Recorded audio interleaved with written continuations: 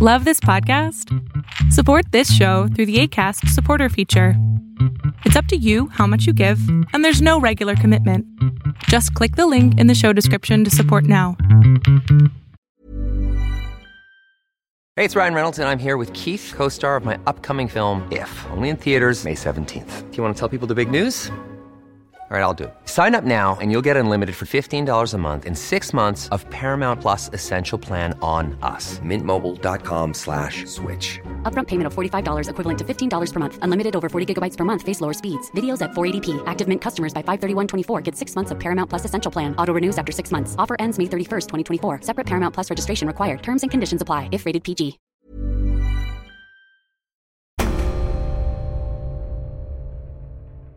China has clearly articulated ambitions to, quote-unquote, lead the world in artificial intelligence and become the world's premier AI innovation center by 2030.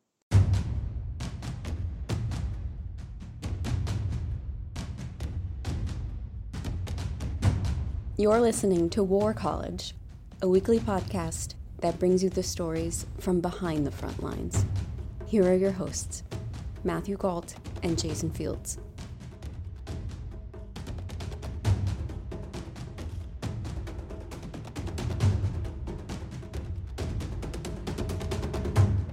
Hello and welcome to War College. I'm Jason Fields. And I'm Matthew Gault. Artificial intelligence is one of tech's favorite buzzwords at the moment. It's supposedly being built into everything from your phone to your dishwasher. And of course the military is all over it. But what does it look like in reality, and how scared should we be?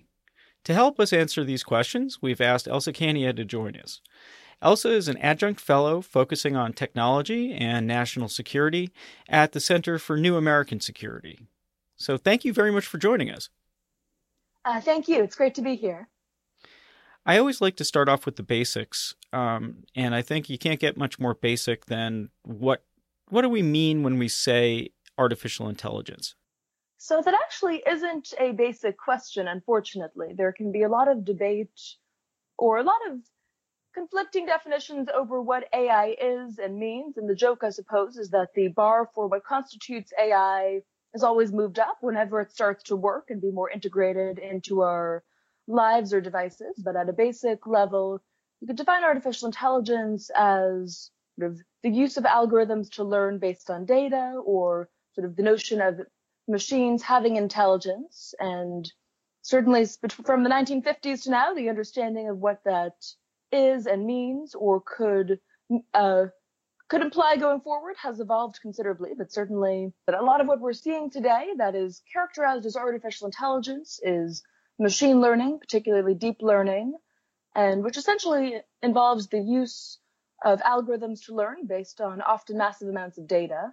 And that can be a very powerful tool in many respects, but also one that can be quite limited in terms of the fact that the data used to train these algorithms, if it's skewed or unbalanced in certain respects, can impact their results. And at least for now, as many experts have pointed out, despite and beyond the hype, AI is still very limited given this reliance upon the availability of massive amounts of data, sort of the degree of brittleness or inability to adapt to unexpected circumstances. And in addition to the number of vulnerabilities we've seen in terms of the potential for algorithms to be spoofed or otherwise manipulated.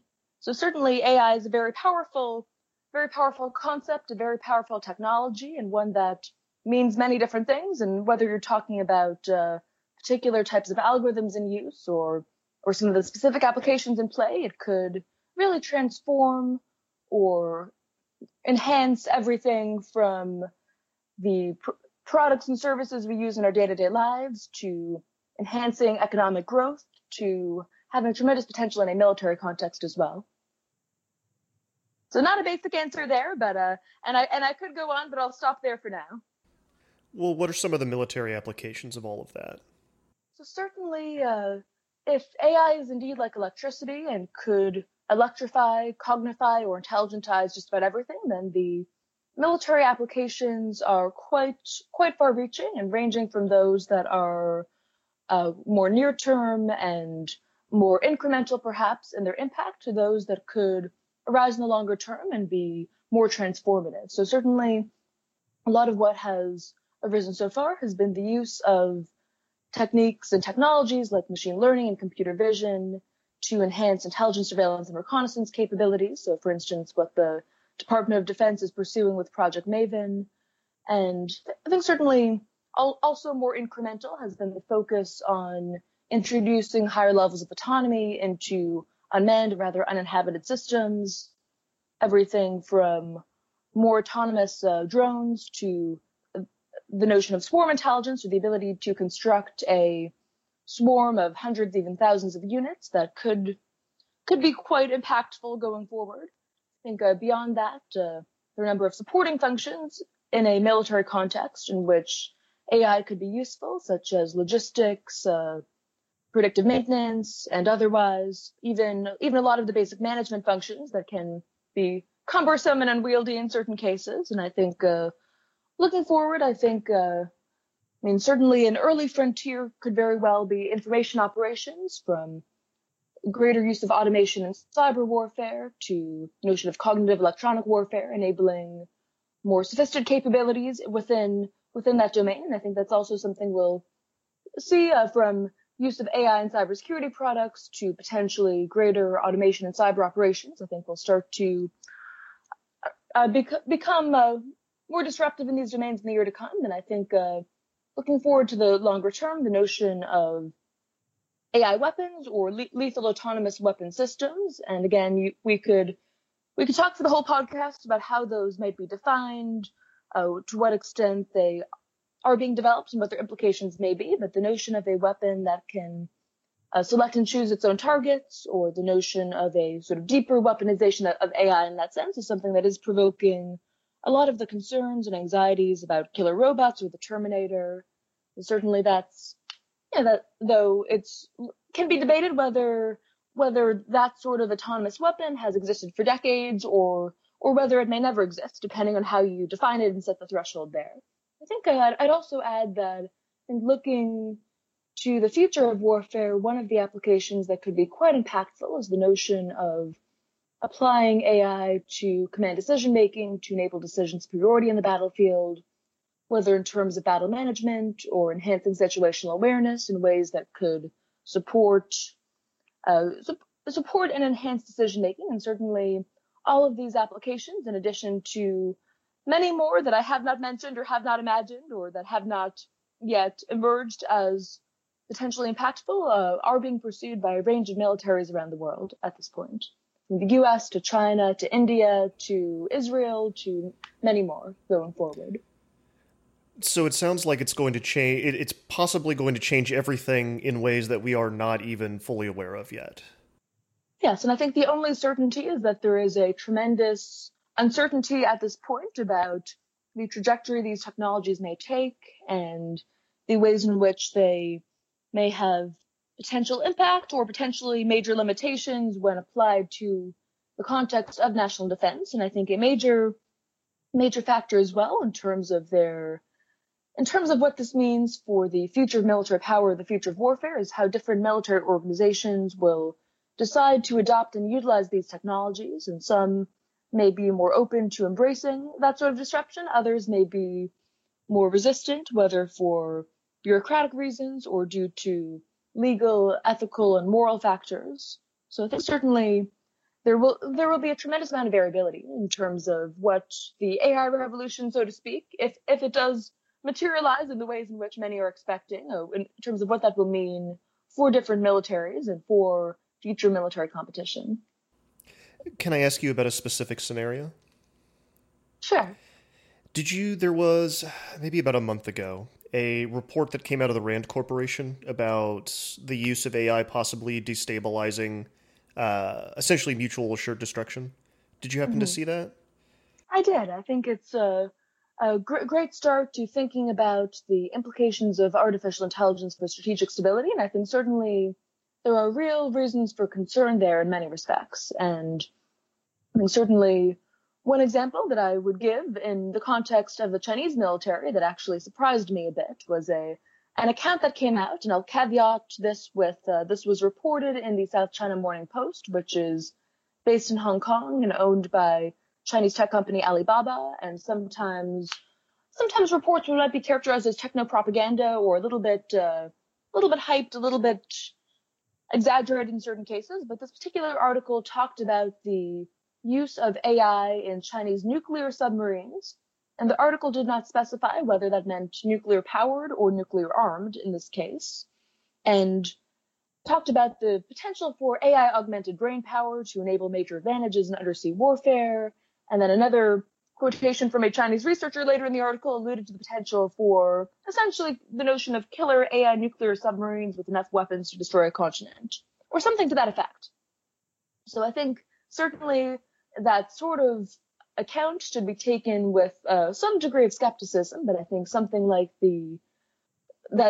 for which there is robust research underway in the Chinese defense industry, such as the use of convolutional neural networks for acoustic signal processing, or at a basic level, the application of machine learning to enhance ISR in submarines, I think is quite feasible and may be underway. And I think the question would be sort of as AI in different forms or as higher degrees of automation start to be integrated either into nuclear platforms or into some of the supporting ISR capabilities, what does that mean in terms of some of the risks and threats to nuclear and strategic stability going forward? And I think beyond a clearly nuclear context, even the potential for the intelligentization of the future battlefield, to use the term that the Chinese military has started to apply to AI-enabled capabilities, even that trend, if you have more precision and more power in conventional weapons, that could also be destabilizing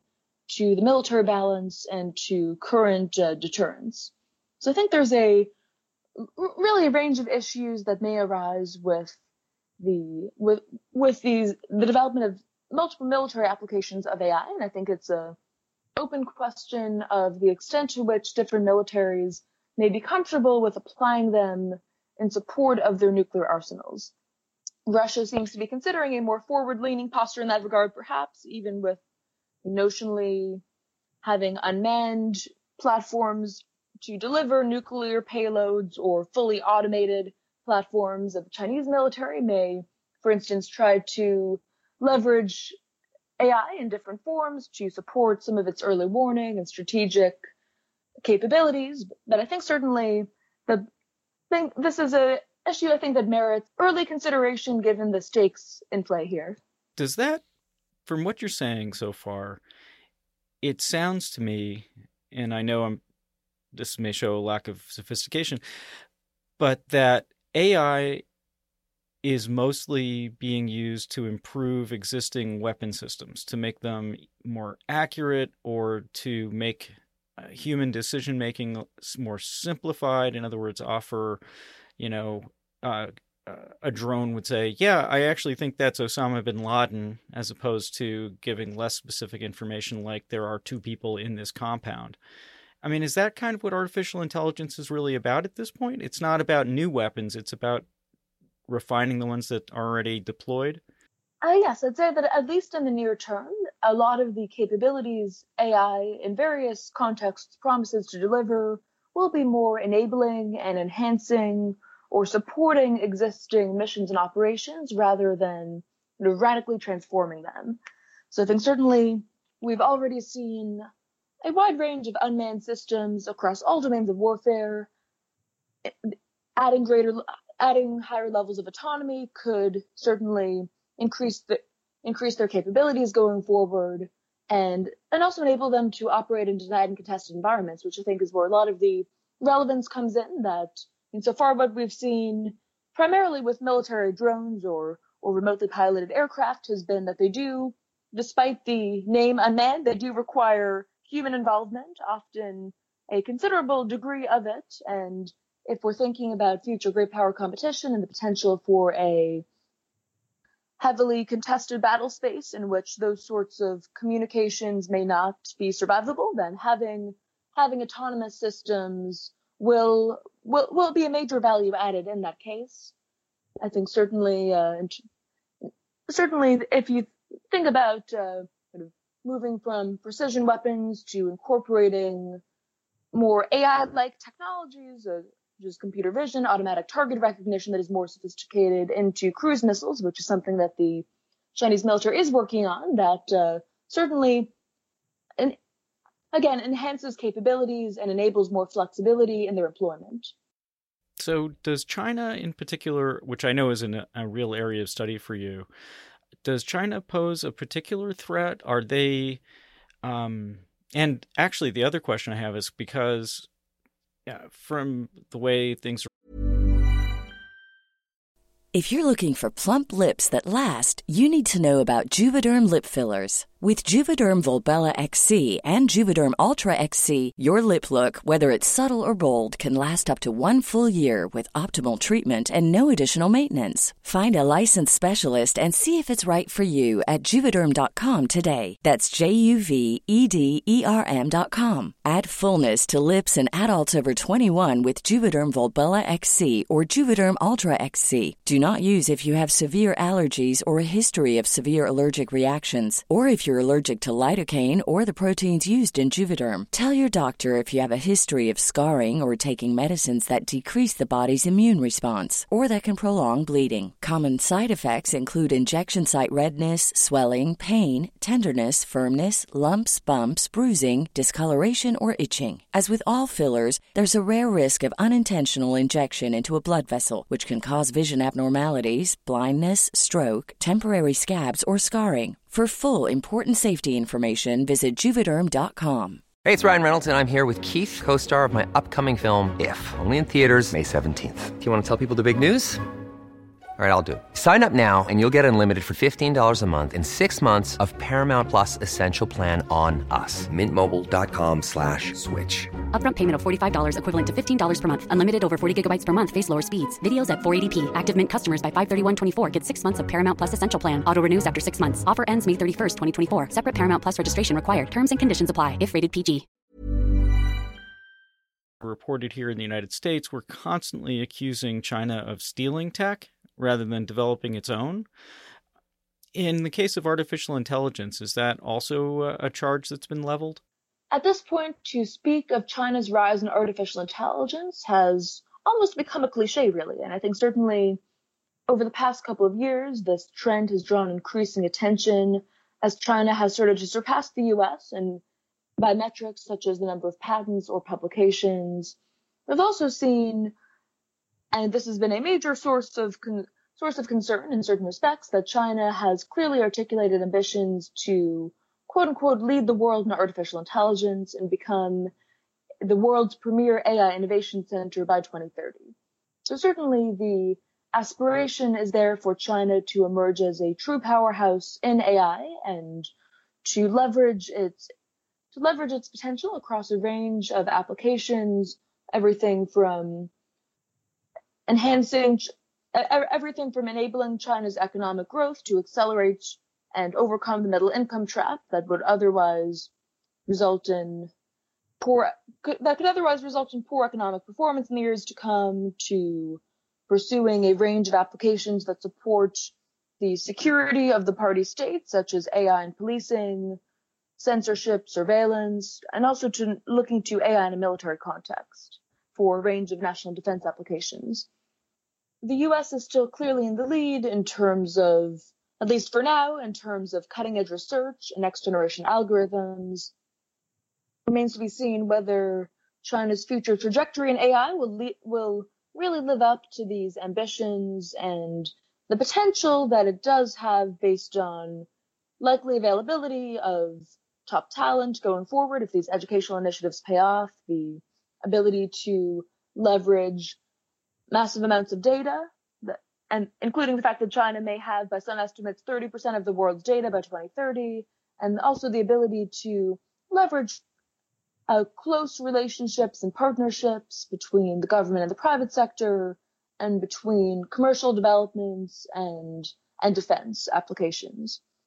In recent history, some amount of Chinese defense innovation has clearly been driven by both licit and illicit means of tech transfer, ranging from targeted acquisitions to outright intellectual property theft, whether through cyber or through human means. And I think that increasingly the Chinese government and military are seeking to progress beyond that and not merely to be a fast follower that is trying to rapidly adapt and introduce these technologies in order to catch up, but increasingly instead aspiring to really become a leader and pioneer and to pursue truly original disruptive innovation in artificial intelligence and other critical frontier technologies such as quantum communications, computing, and sensing as well. How advanced do you see this stuff getting? You've written about something called the battlefield singularity before. Can you explain that concept to us?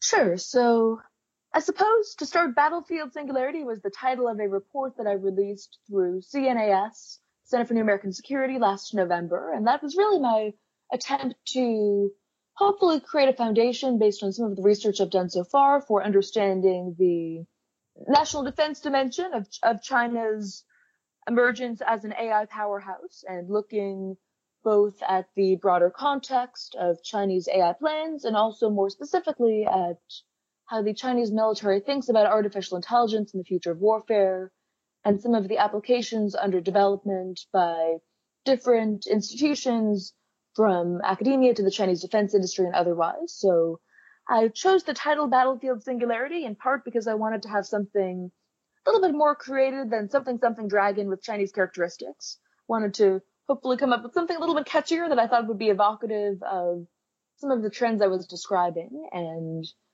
although I think the whether and at what point we might see a real singularity in warfare is something that is far too soon to say and will continue to be debated in the years to come, or even what that would mean if AI reaches a point where it does start to surpass humans in a range of contexts, as we've started to see from chess to Go and beyond. But in certain Chinese writings from, for instance, defense academics or strategists, I started to see a major focus on the impact of AI on command decision making, and even the notion that as AI becomes more pervasive on the future battlefield, and as military operations become more complex and occur at speeds perhaps beyond what the human mind can keep pace with, we may see a shift in the character of conflict, so to speak, at which unmanned systems, robotics, AI-enabled systems are much more at the forefront, and humans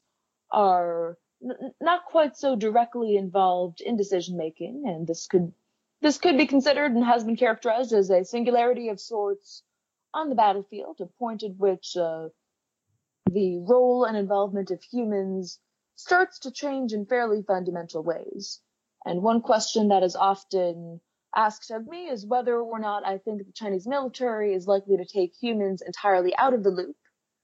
And I think there are reasons to be skeptical of whether, given aspects of the Chinese military's command culture and organizational dynamics, whether they'd be willing to do so, given a preference for highly centralized control and unwilling to grant autonomy, so to speak, to lower level personnel, and a characteristic control of strategic capabilities, whether that be nuclear, space, or cyber, directly under their central military commission. So I think there are sort of aspects of how the Chinese military thinks and operates that may make it less likely to be comfortable with having humans less involved in decision making or the delegation of sorts that would involve. But at the same time, I think at least some of the more speculative, future-looking writings I've seen do, again, raise this notion of a singularity, if that's the right word, so to speak,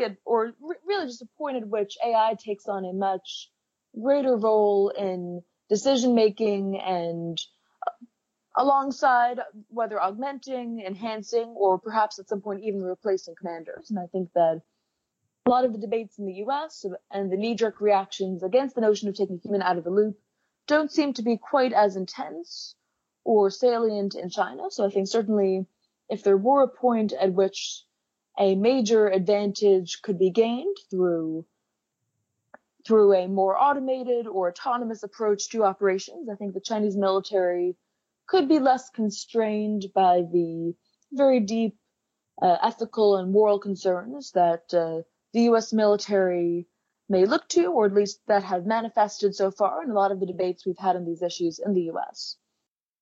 Well, so this conversation honestly makes me wonder, are we talking about Skynet from the Terminator becoming real? Do you see that as, is that something we need to worry about? So there are a number of those who are concerned about killer robots. You can watch the Slaughterbots video, for instance, to see one dystopian vision of how these technologies and capabilities might pan out. Or there's also a lot of talk of a Terminator scenario. And that's certainly, again, the only certainty is uncertainty about how these technologies will develop. And I think there are tremendous limitations in terms of brittleness and vulnerability. Could also be a major impediment to their adoption by militaries going forward. But I think certainly, given how rapidly these technologies are developing and evolving, I would say nothing is impossible. But personally, I am more concerned about some of the more immediate risks rather than more long-term sci-fi-like scenarios that I think also may merit real concern and real consideration at this point. But I think I'd first look to some of the basic questions that arise with human-machine teaming or human factors. For instance, in the U.S. military's history, with highly automated or autonomous systems such as the Aegis or Patriot, there have been a number of incidents and accidents that reflect just how difficult it is to operate systems with that degree of complexity.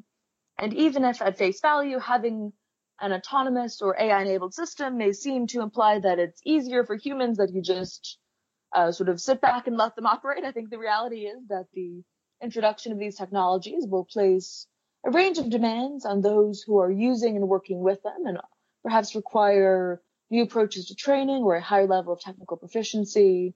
So I think certainly for all militaries looking to adopt and operationalize these technologies, there will be major challenges to begin with, resulting from that complexity.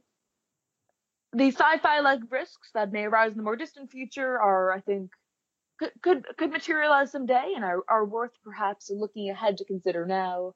But I think certainly prioritizing some of the very real and immediate concerns that we're already starting to see have an impact around the world would perhaps be a better place to start. Okay, thank you very much, Elsa. We really appreciate your time. Thank you so much. Thank you.